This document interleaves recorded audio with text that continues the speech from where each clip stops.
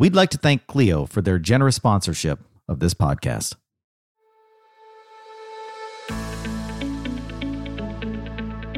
Welcome to the State Bar of Texas podcast, your monthly source for conversations and curated content to improve your law practice. With your host, Rocky Deer.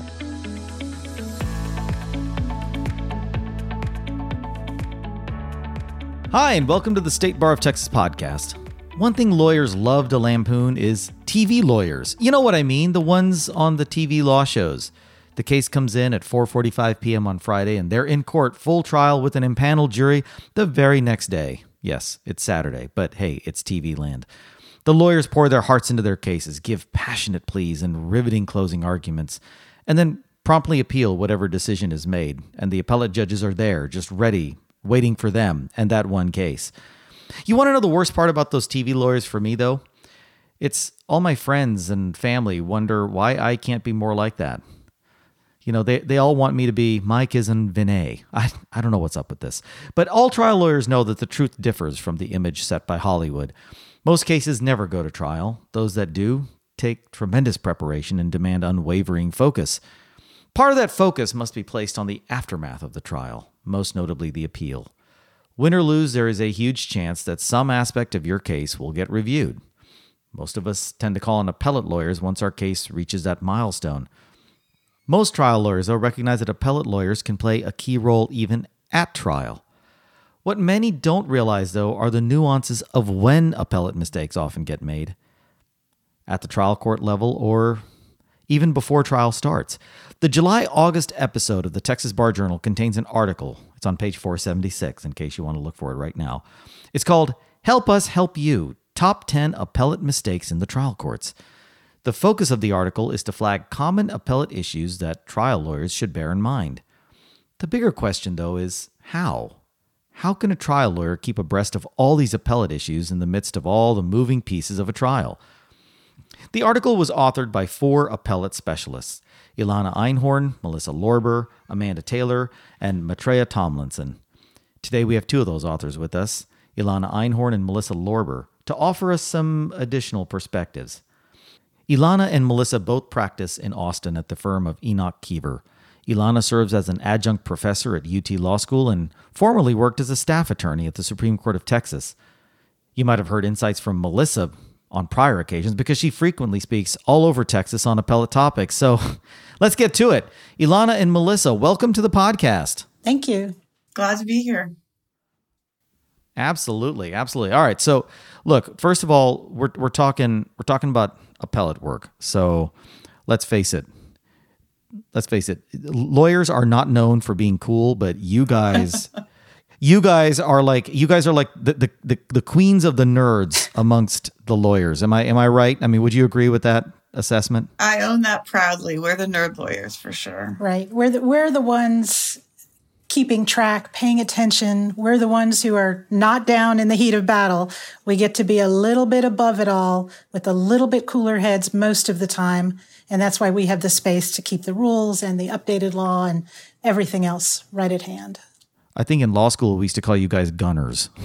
You guys were the ones on the front row raising your hands all the time with, oh, well, what about this? What about that? You're the ones that made me still remember the Paulsgraf decision this many years later.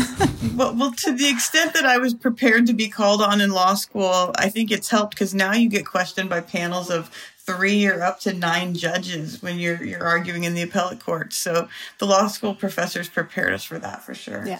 They certainly do.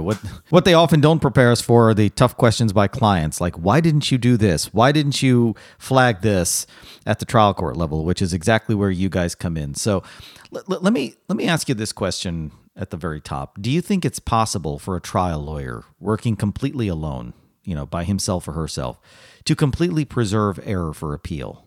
Or do you think mistakes are bound to happen when they're working alone? It's possible. It's much more likely to catch and be prepared for and preserve everything if you have a team of lawyers, whether it's 2 trial lawyers or a trial lawyer and an appellate lawyer. Right. And I agree with that. I think it is possible, but it is a lot of work. And I think to some degree, even just the short list of tips that we put here could almost serve as like a guideline or an outline as someone is putting together a trial notebook, like just remember, a lot of these things, there are rules that cover them, and you just need to go look at them. You don't have to study them or memorize them, but spend a little bit of time so they're in mind as you're moving forward. I think the hardest thing for trial lawyers, of course, is to find dedicated, uninterrupted time to work on their drafting of summary judgment motions or any other sort of dispositive motions that are long on the law and a little bit shorter on the facts. I find that a lot of lawyers, when the case justifies it cost-wise or the client approves it, are glad to have one of us sitting with them at trial. I mean, one thing I hear regularly is they're trying to prepare their closing while they're trying to argue the charge, right? Or they're trying to fight about evidence on break when they need to be prepping the witness. And so they're glad for whatever we can take off their plate during trial. Do you find that just in terms of the process, so let's say that you have an appellate lawyer with you at trial, then how does that work? Does the appellate lawyer stand up and make the objections, or do you scribble notes on a piece of paper and hand it to the trial lawyer and say, object and say this? I mean, how would you handle that if you were brought on at the trial court level? So, Ilana, let's start with you on that one. Well, it varies to a large degree. The appellate lawyers are not typically doing the moment-to-moment evidentiary objections. They may very well be scribbling and handing a note to someone on the other side of the bar. But ideally, there's not going to be too many. I mean, there's always surprises, but ideally, there's not going to be too many. So you're prepared, right? That's the whole purpose of kind of starting with the charge and working forwards. What do you need to prove? You have some idea of what's going to happen. The place where appellate lawyers really can be most helpful during the trial itself is arguing the charge is the primary way.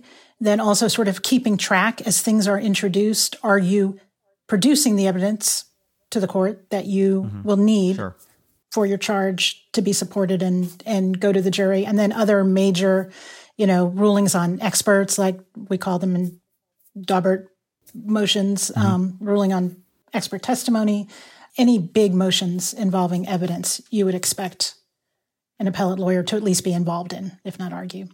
And Melissa, what's your take on that? How do you like to get involved at the trial level? Yeah, I agree with that. When I go to trial with trial counsel, I rarely, if ever, stand up and do anything in front of the jury. They're the face to the jury. The jury might not even know who I am, but I'll argue things to the bench. I'll argue pretrial motions, I'll argue, evidentiary motions over break, definitely usually argue the jury charge, sometimes argue directed verdict, but this is all behind the scenes for the jury. I'm rarely, doing anything. So I wouldn't be standing up and making objections or anything in front of the jury. Okay, so we need to get a quick word from one of our sponsors. And so we're going to do that in just a minute. Before we do, though, when we come back, we're going to talk a little bit about what trial lawyers can do to better prepare themselves for these types of appellate issues going in. So ladies, get ready. Be thinking about that. And for all of you listening in, let's get a quick word from our sponsors. We'll be right back. So guys, recently I was reading Clio's Legal Trends Report, and I found something surprising. There's a lot of turnover in the legal profession due to work-life balance issues. So I brought with me Joshua Lennon, lawyer in residence at Clio, to talk to us more about this. So Joshua, what's going on? Bottom line is firms that want to stick together need cloud-based legal practice management software. Lawyers using cloud-based software were 29% more likely to be happy in their professional lives, 34% more likely to be happy working at their firm, and they're 27% more likely to perform well at their jobs. Wow. Happy lawyers. Happy lawyer, happy life. Who knew? So Joshua, if I want to dig into this a little deeper, where do I go? Oh, we make the report free for everyone at clio.com/trends. That's CLIO.com/trends. The Texas Lawyers Assistance Program provides confidential help for Texas lawyers, law students, and judges who have problems with substance use and mental health issues. TLAP offers 24/7 confidential support and can connect you to peers and providers for assistance. TLAP can also connect you to the Sharon Crowley Lawyer Wellness Trust, which provides financial help to Texas lawyers, law students, and judges who need treatment for substance use, depression, and other mental health issues but can't afford to pay for services. Call or text TLAP anytime at 1-800-343-8527. All right, welcome back. We are here with Ilana Einhorn and Melissa Lorber talking about preserving appellate review at the trial court level, or more specifically, what trial lawyers can do to better prepare themselves for the appellate process. So, ladies, your article in the Texas Bar Journal, it's very detailed. It honestly can leave one feeling a bit daunted. I mean, there's a lot that you've packed into 2 pages, which is a big compliment. I mean, you've really done a great job of summarizing all that. But what do you think trial lawyers should read or do to be better prepared for appellate preservation and kind of getting themselves ready for these things? So, Melissa, let's start with you on that one. Yeah, I mean, I think the first thing that trial lawyers should keep in mind is that evidentiary issues can arise throughout the entire case. So starting with preparing your pleading, then filing your pleading. It doesn't, it starts long before trial.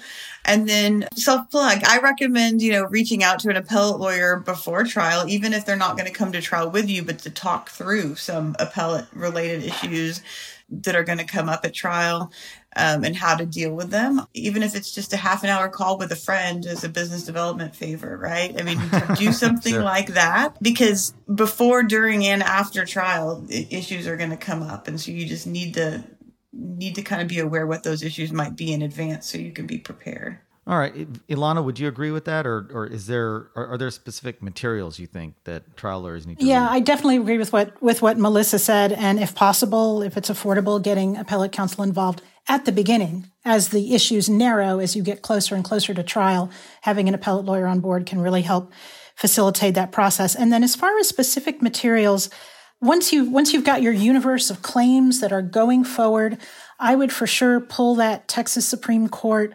update off of the Texas Supreme Court's website. It's free, it's online, and go through, just look at the cases that have recently been decided on your issue and any pending grants, because they also include a summary of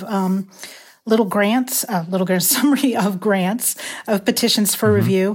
And then the other thing that I think really would help trial lawyers, and I know given their time as they get closer, is pull a copy of Wendell Hall's Standards of Review, which is the Bible on standards of review in Texas. It gets revised over the years. It's a St. Mary's publication. It's available for free online.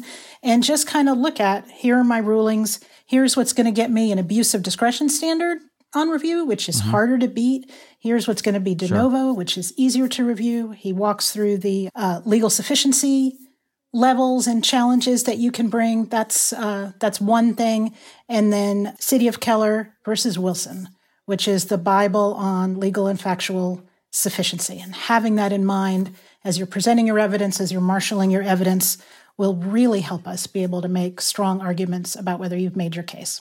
And see, this is not in the article. This is why you listen to the podcast. That's right. Because you get additional stuff. For those of you tuning in, now you sound smarter with your fellow trial lawyer friends. You get to say, look, I'm an honorary nerd. Okay, I'm an honorary appellate nerd. This is awesome.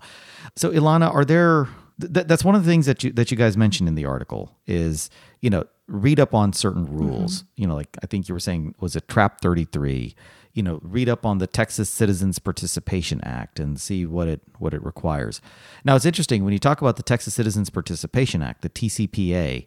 I don't know that many lawyers are still familiar with that set of statutes. So, can you walk us through what those are and why they're important from an appellate standpoint? It's interesting because the TCPA is still a very heavily litigated statute in the appellate courts, and it can play into trial court cases even when people aren't expecting it. So what the TCPA is the Texas Citizens Participation Act, which is what they call an anti-SLAPP statute, and it's intended to protect defendants' rights to association and speak and petition.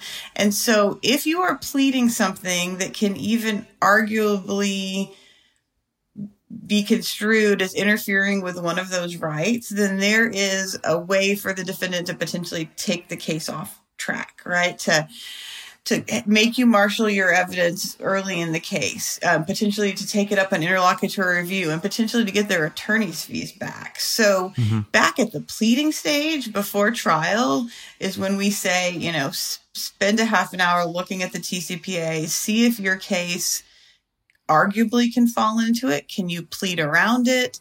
Prepare your client for it. And so that's something that's done, long before trial. Okay. And so is it just a matter of reading the statutes themselves, or are there key cases that or treatises that you think are important for that?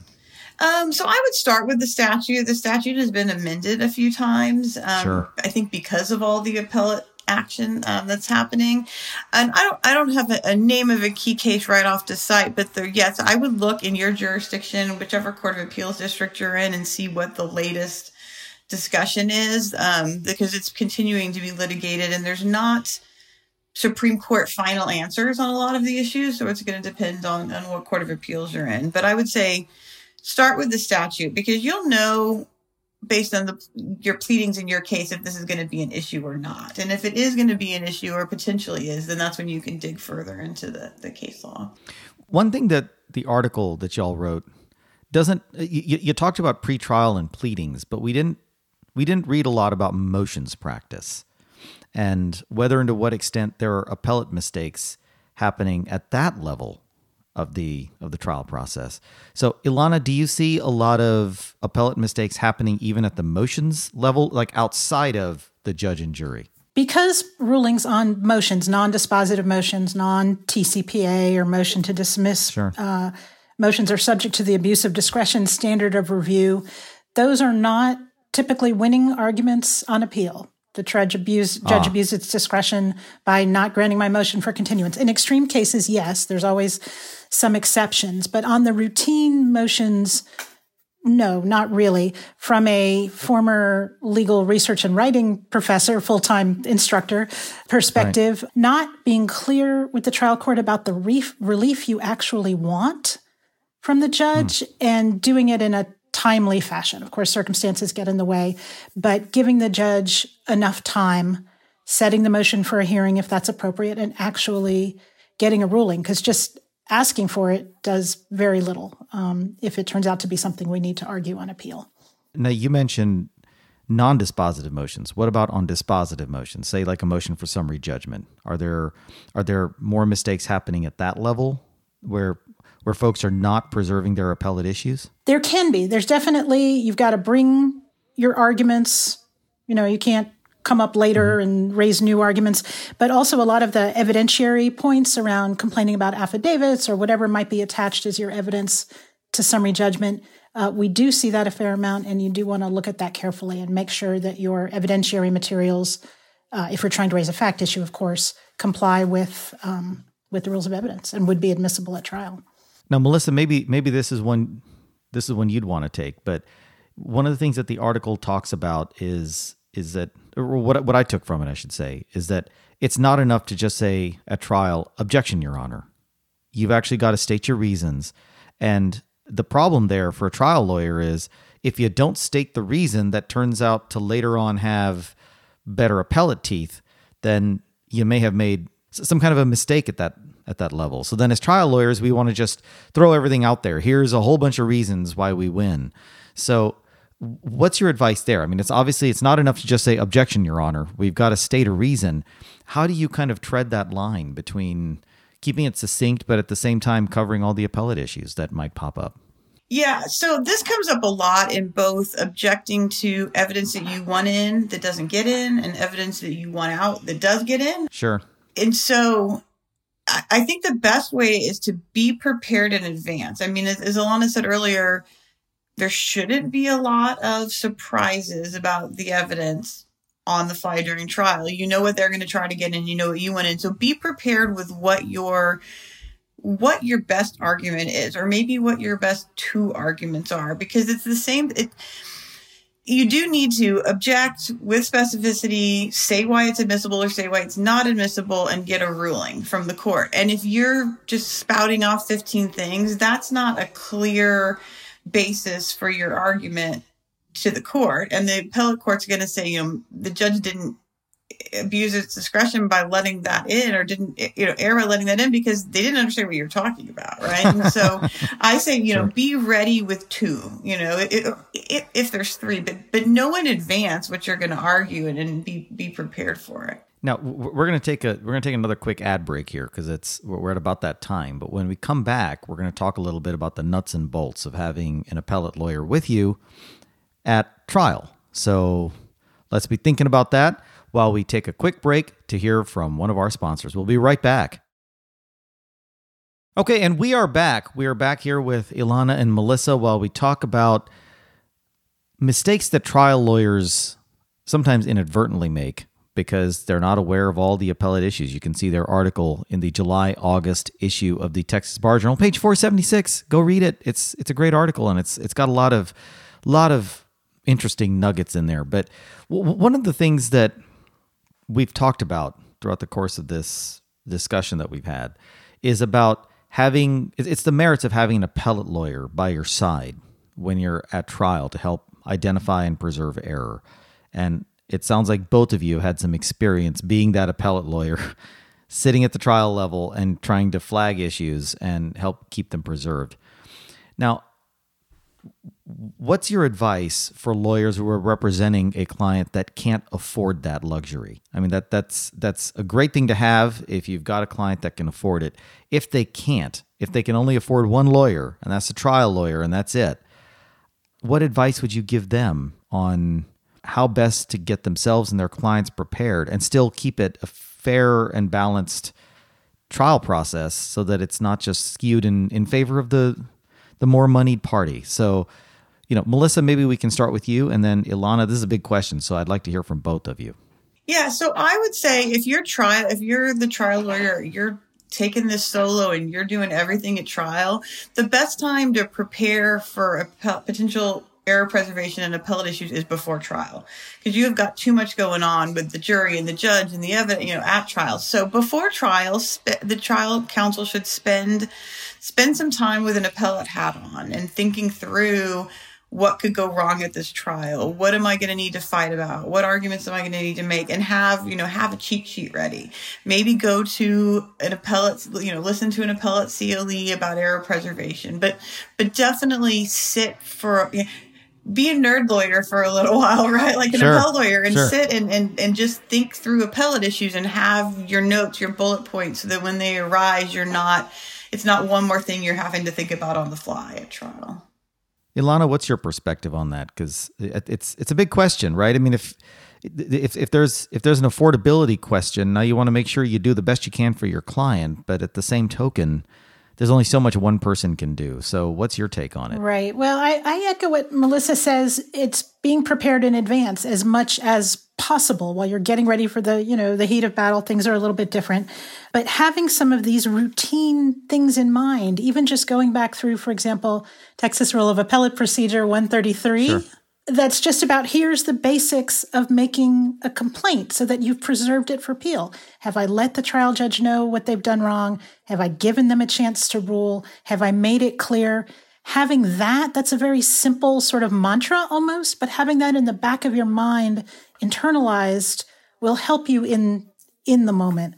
And then there's also any number of resources, both through the state bar, through the different sections, the state bar appellate section and local bar association sections, that routinely put on either Appellate 101 presentations or presentations specifically on preservation. The Texas State Bar Online Library, which is a wealth of resources, and it does require payment to access unless you're a member of the State Bar College. But you get on there and search for papers on preservation or on the specific thing you're looking for, and then you've got a quick sort of roadmap to whatever it is. But preparation is key. Knowing the law in advance is key. And then, sometimes even just making friends with us.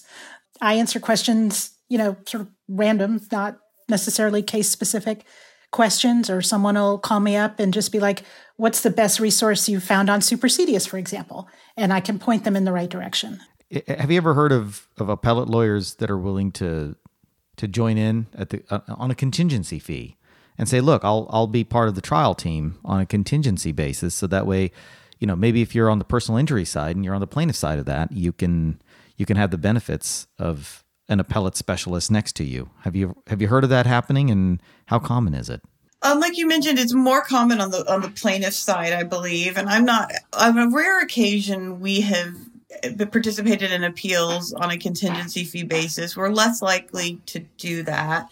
But we are likely, like Ilana said, the bar is a fairly close-knit group. And we're willing to talk to people and answer questions, and even during trial, answer texts. And I mean, we're not going to get in and represent your client with you, but we'll help trial lawyers with appellate issues, and we'll ask them, 2 months down the road, we'll ask them about a trial issue, right? And so at least do that, reach out to appellate friends and ask your few questions if you can. And there are also mixed arrangements with partial contingency and partial hourly. We definitely at the firm have had several of those since I've been here, where it's a combination. The article focused on mistakes that trial lawyers made, appellate lawyers made at the trial court level. Let's talk about appellate mistakes made on appeal by traditionally trial court lawyers. Because we see that happening too, and especially where there's an affordability question. If you've got a client who can't afford thousands of dollars for an appellate issue, it's their contingency fee trial lawyer who's now handling an appeal. And they're valiantly out there trying to do everything they can for their client. But, what are some of the biggest mistakes you see when trial lawyers attempt to handle their own appeals? What is it about the appellate process that some of us just don't understand and maybe we need to understand? So, Ilana, we can start with you on that one, and then Melissa will lob it over to your side. Yeah, this is one of my favorite topics to talk about with my students. Appeals are even more rules bound, and the rules of appellate procedure are a marvel and a beauty because they tell you exactly what to do. So read the rules. They tell you which parts of your brief that you need. Most importantly, they tell you how many words you have to present your client's case. But it's all laid out there. The rules of appellate procedure are nowhere as long as the rules of civil procedure.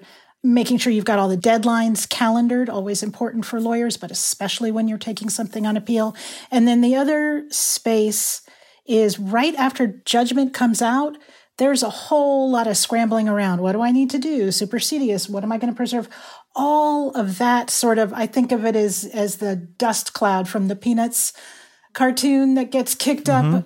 If you can afford appellate counsel at that point, that would be a great opportunity. And if not, making sure you have looked at some resources and read up on the rules about how all of that works. Even, for example, the legislature this past session amended the statute governing supersedious and how judgments are superseded or can be superseded for clients with a certain monetary threshold. So that's a constantly changing area, and we see a lot of mistakes there too. Interesting. Melissa, what would you add to that? Yeah, so I would say the number one advice I have for trial lawyers that practice rarely, but are in the appellate courts that are taking a case up is to remember that you have a different audience. Often we'll see trial lawyers coming to the Court of Appeals in their briefs and in their oral arguments and making jury arguments. Right. And making the impassioned pleas about the facts of the case. Whereas when you're up on appeal, it really is the boring, nerdy issues, right? It's the legal issues. It's the evidentiary challenges, jury charge errors.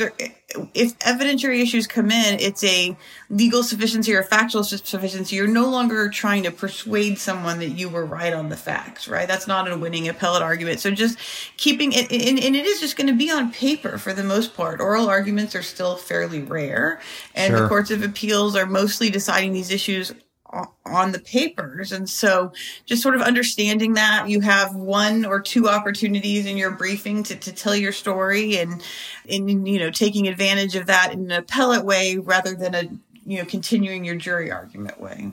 So final question, and then unfortunately we'll be reaching the end of our time together. And there's just so much to unpack with topics like these. But I guess the final question that we can maybe leave folks with is, in your opinion, do you think, and Melissa, we'll start with you.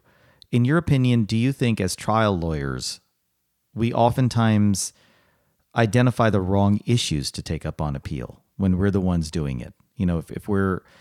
We might be identifying certain issues that we think are bigger issues that may not have as much of an impact if this case gets taken back to the trial court level, or maybe won't get us the rulings that we want to. And what inspired that was when Ilana talked about, the standards of review and not understanding those. Abuse of discretion is harder. You might have a very sexy issue, but it's on a different standard than it is with an issue that might have a de novo review, but just doesn't sound as cool.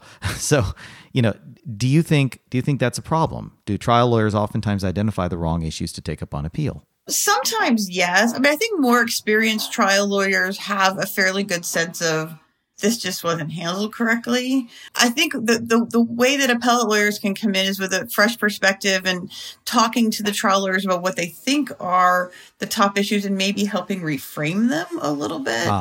Okay. Maybe not arguing them exactly the same way, like applying the standards of review, helping them determine which ones are stronger. And I think we can also identify additional appellate arguments that might not have been, sexy arguments argued a lot in the trial, like charge error and things that weren't in the heat of the battle super contentious, but that are also worth bringing up on appeal. Ilana, what's your perspective on that? Yeah, no, I agree with all of that. And kind of, we just tend to have, I don't know if it's by inclination or personality, kind of more of a zoomed out or bigger picture perspective. We typically follow the courts very closely. We know about their personalities. We study their opinions. Right. We can look at something or look at an argument where a trial lawyer is just like, this is the key evidence. I got it in. Like, how did we lose? Or how are we going to defend this on appeal? And we can come in and say, well, the Texas Supreme Court, this is not a hot issue for them right now. It hasn't been for 3 years. They've only granted 2 cases in this area. It's kind of, again, the cooler heads come in and can kind of give a bigger picture perspective. And then from there, work on developing the kinds of appellate arguments Melissa spoke of. Okay. Well, again, we could talk all day about this. There's a lot of interesting topics that all of our appellate friends bring in. So Ilana, Melissa, thank you both for joining us. This was a lot of fun and very, very insightful. Thank you both. Thank you. Thanks for having us. Absolutely. And of course, I want to thank you for tuning in, and I want to encourage you to stay safe and continue to be well. If you like what you heard today, please rate and review us in Apple Podcasts, Google Podcasts, or your favorite podcast app. Until next time, remember, life's a journey, folks. I'm Rocky Deer, signing off. If you'd like more information about today's show, please visit LegalTalkNetwork.com. Go to texasbar.com/podcast, subscribe via Apple Podcasts and RSS. Find both the State Bar of Texas and Legal Talk Network on Twitter, Facebook, and LinkedIn, or download the free app from Legal Talk Network in Google Play and iTunes. The views expressed by the participants of this program are their own and do not represent the views of, nor are they endorsed by, the State Bar of Texas, Legal Talk Network, or their respective officers, directors, employees, agents, representatives, shareholders, or subsidiaries. None of the content should be considered legal advice. As always, consult a lawyer.